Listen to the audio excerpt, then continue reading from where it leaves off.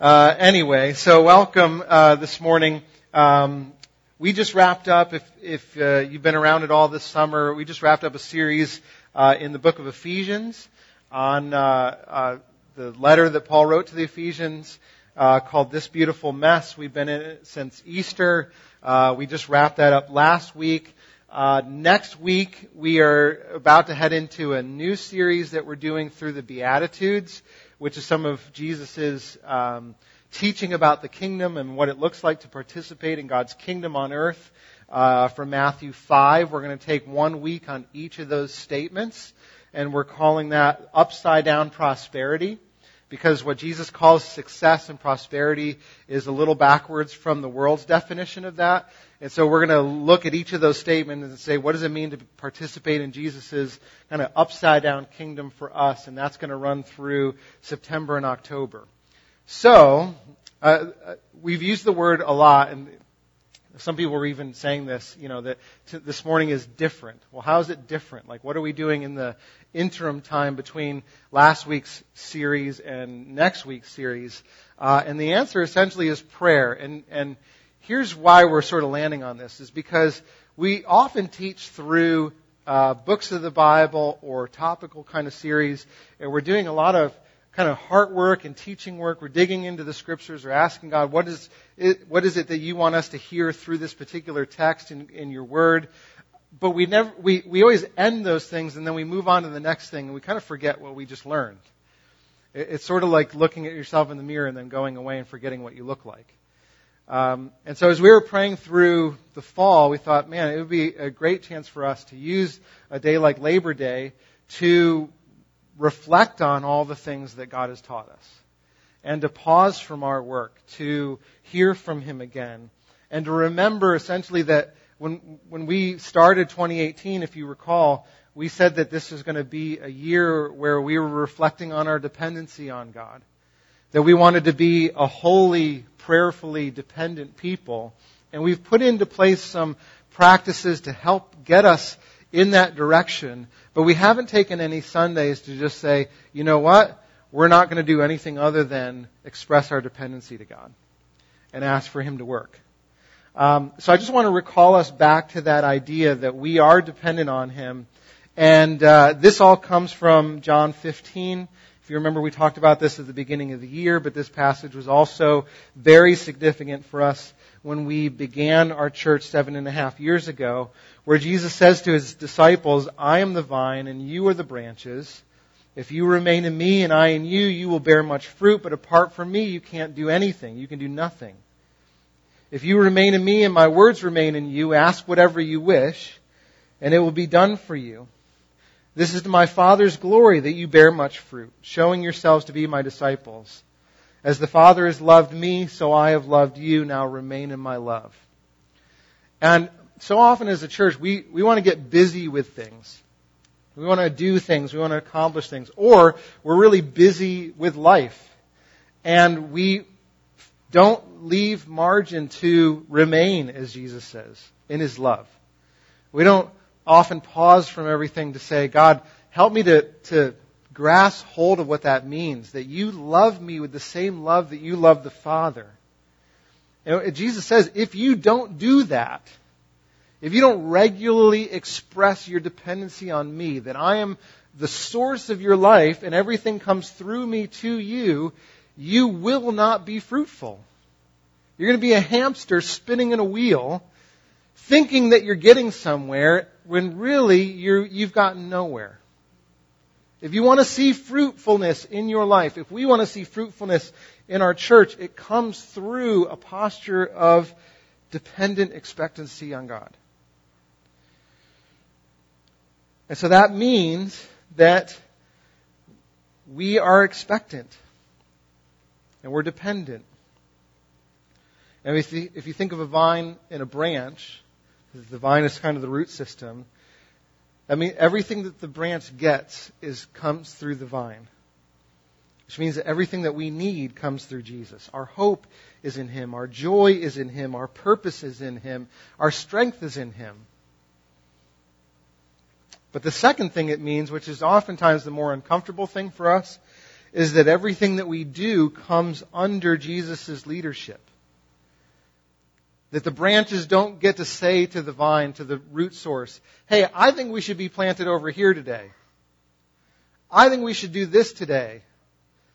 Like, we're not even the vine, let alone the gardener. The gardener determines where the vine is planted, and the vine produces the life-giving sustenance for the branches. And so, if we want direction, as well as hope, as well as joy, as well as our peace to come through Him, we have to give ourselves some time to be dependent on Him. I was asking God this week for a picture of what that might look like. And I was reading back over some of the reading plan that we've done together as a church this year. And I was reading through the Old Testament as well as the New Testament that came along with those passages. And I came to Numbers 9. And was reminded of some things through that. And if you remember the story of the people of God, Israel, when they were led out of Egypt and they're wandering through the desert and they're on their way to the promised land, how were they led to where they should go? Do you remember? What did they have to do? There's something in the middle of their camp.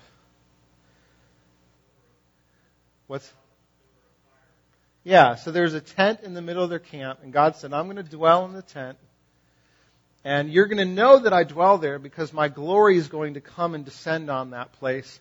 And when the cloud is there, you know I'm there. And if I don't move, don't move. If you don't see the cloud move, don't pick up your stuff and get ready to go. Like, just remain where you are and continue to worship me.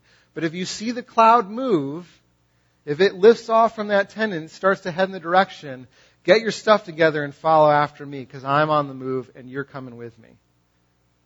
That was it. Those were their marching orders.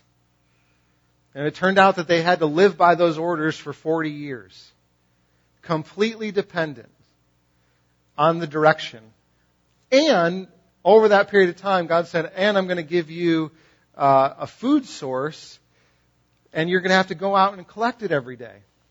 Because you're in the wilderness. You can't hunt. You can't fish. You can't get grain the way that you're not going to plant anything because I'm not going to allow you to remain in a certain place for too long so that you start to get dependent on that other than me. And so their whole life was centered around this tent and God's presence in their midst. And when God gave food, they ate. And when God gave direction, they moved. That's the picture. And of course, Israel rebelled against that time and time again. They complained and they resisted and they dug their heels in and they asked God why. And like a good dad, instead of kind of smacking their kids around and going, I'm done with you guys, he said he was patient with them. In fact, Deuteronomy 1 says this, the Lord your God, who is going before you, will fight for you. This is in the new land. As he did for you in Egypt before your very eyes and in the wilderness. There you saw how the Lord your God carried you as a father carries his son. All the way you went until you reached this place.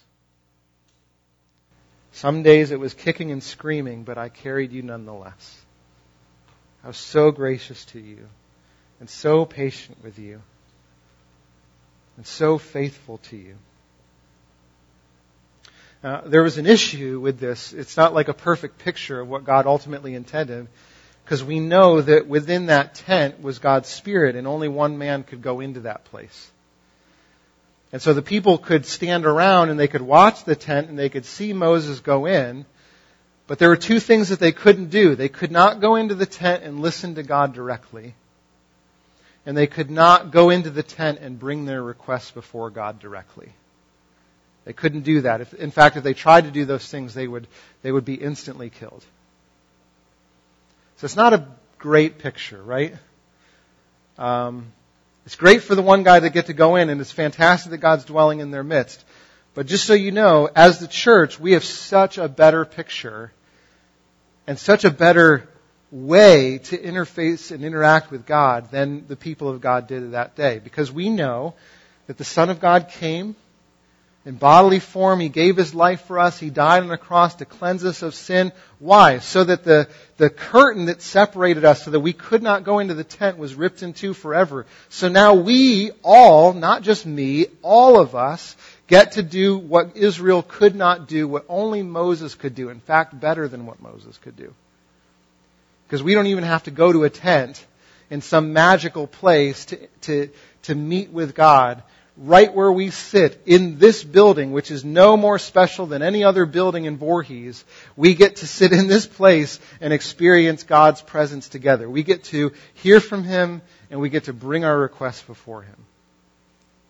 Do you realize how costly it was to secure our ability to do that? So costly. And it, because it was so costly, it always shocks me to be confronted with my own heart and my indifference and lack of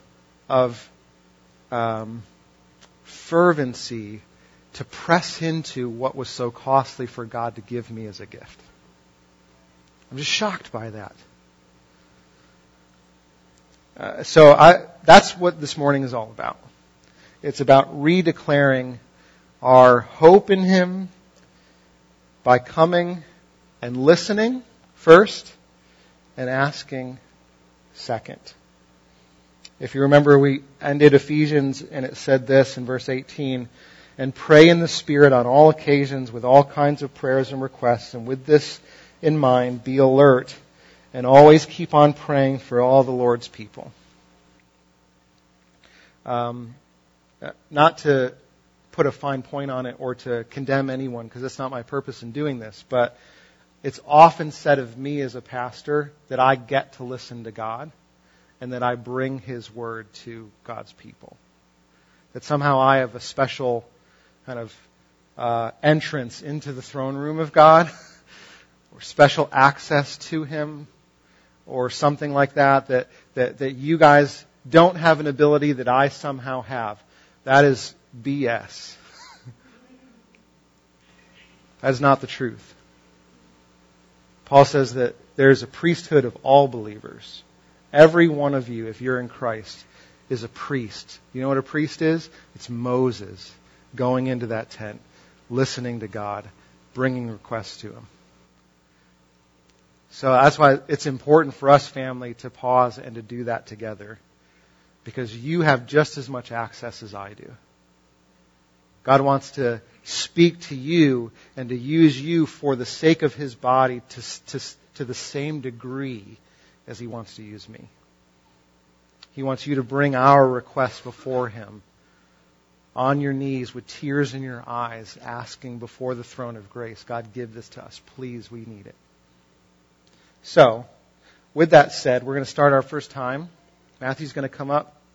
He's going to lead us into some time of listening to God.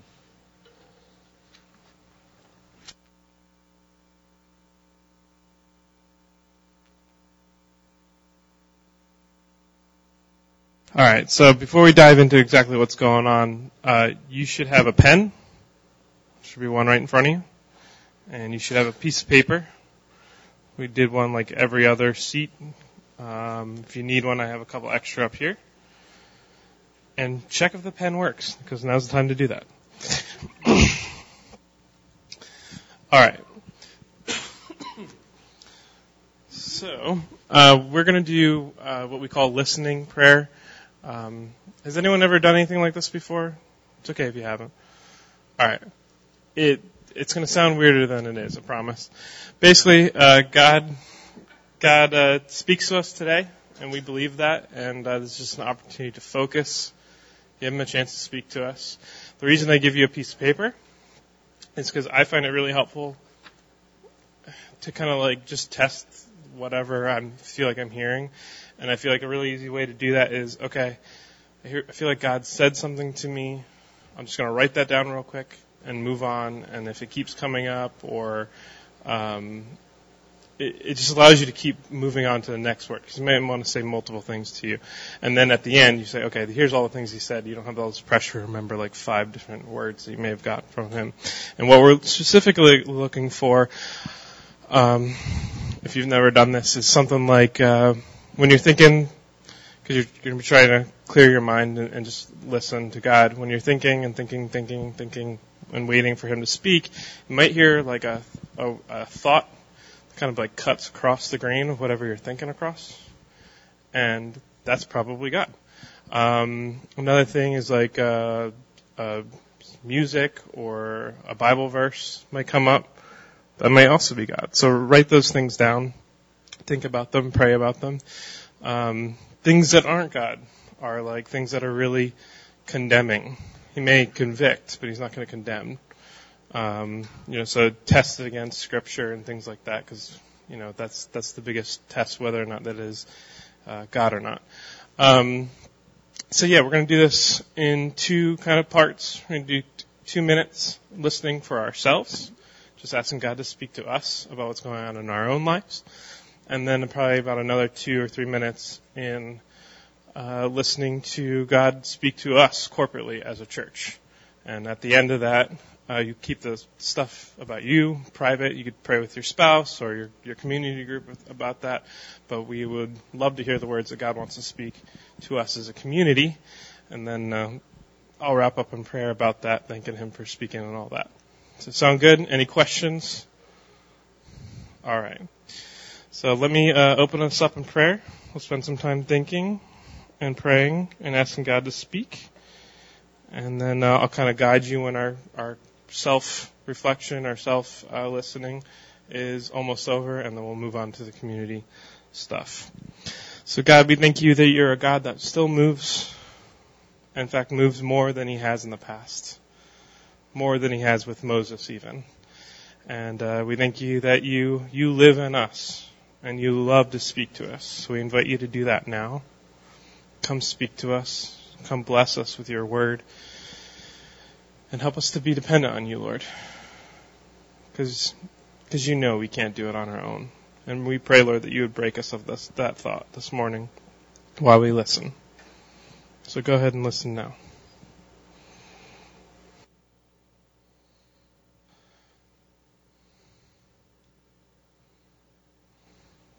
Amen. Okay. So 5 minutes is a long time to do that. If you've never done that before and that felt like awkward or whatever, that's okay. That's a long time to do it right out of the gate. Usually I only do it for like a minute or 2, but since we had a lot to cover, I felt like 5 minutes was appropriate. So anyone, first of all, there's no pressure to make anything up. If you didn't hear anything, that's completely fine. Usually it just means you need a little more focus, and you can practice that. It's something really easy to practice. No pressure to make anything up. Anyone want to share what they feel like God may be saying to us as a group? I'll start to lessen the nerves of going first. I felt like God was saying to me that I personally need patience. That's what he said to me during my self part. That I get like kind of impatient for like, what's next? What does God want to do with me next? Why am I not, leading a church of 1,000 people yet? Kind of thoughts.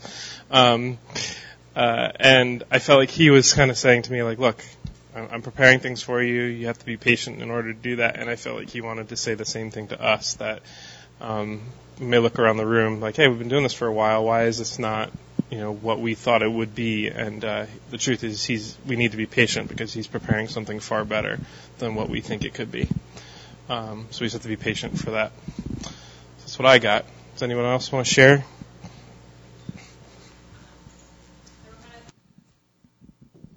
Cool. Thank you.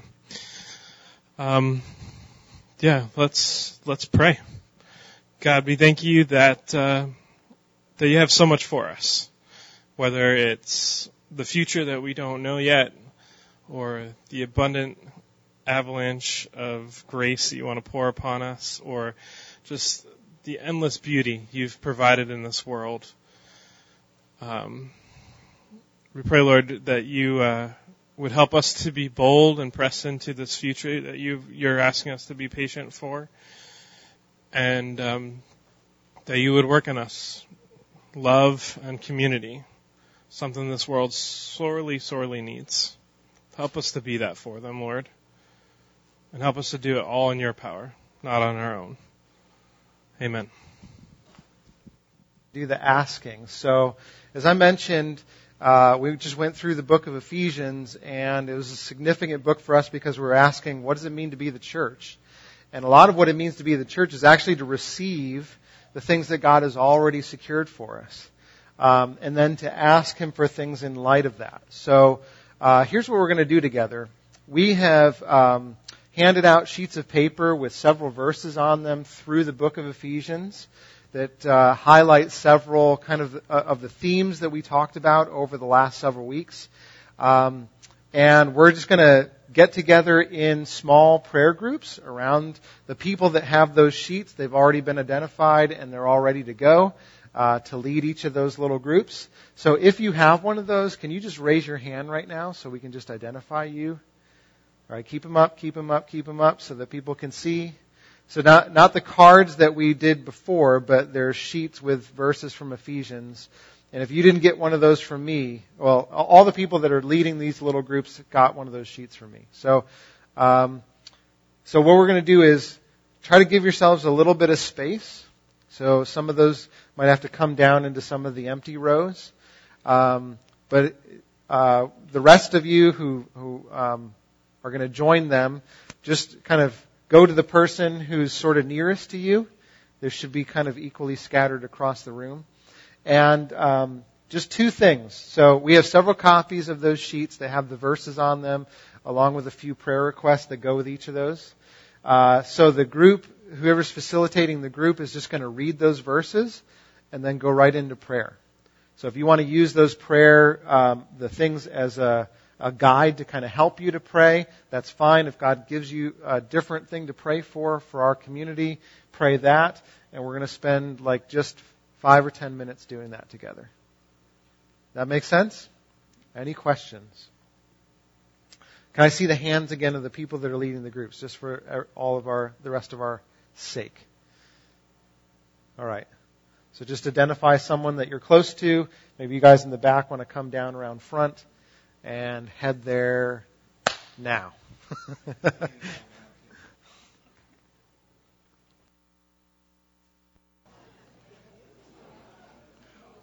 One more minute if you're still praying.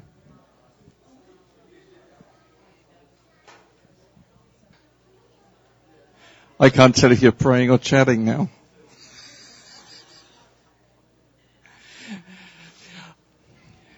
Don't stay where you are in your groups. Stay where you are. You don't need to move around. Just stay where you are. All right. Because we're going to move into our time of communion, and it seemed like a good idea that if you're in a group together and you've been praying together, then maybe you want to come up together and share in the bread and wine. It's not exactly bread and wine, but you'll see. It's close. So we're just going to respond now together. You can continue praying if you wish.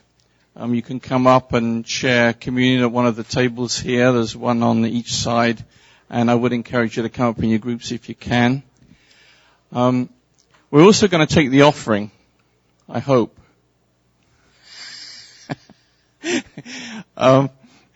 Hopefully we're going to take the offering. And we're going to sing a couple more songs. So you want to come up fairly quickly if you're going to come for communion, because we have 2 songs left, and then we'll be closing for the morning. Hope you enjoyed the time of prayer together. I certainly did. It's just so encouraging to pray with others and to pray for all the things that God has given us and all that He wants to give us in Christ. It's just fantastic.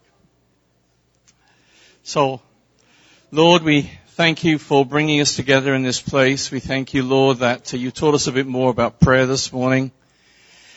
And we ask, Lord, as we continue, that it enable us to be in your presence and to hear from you. And Lord, as we give, as the baskets pass around, Lord, we ask you take and use those gifts for your glory in this place and wherever you send us, in the precious and holy name of Jesus. Amen.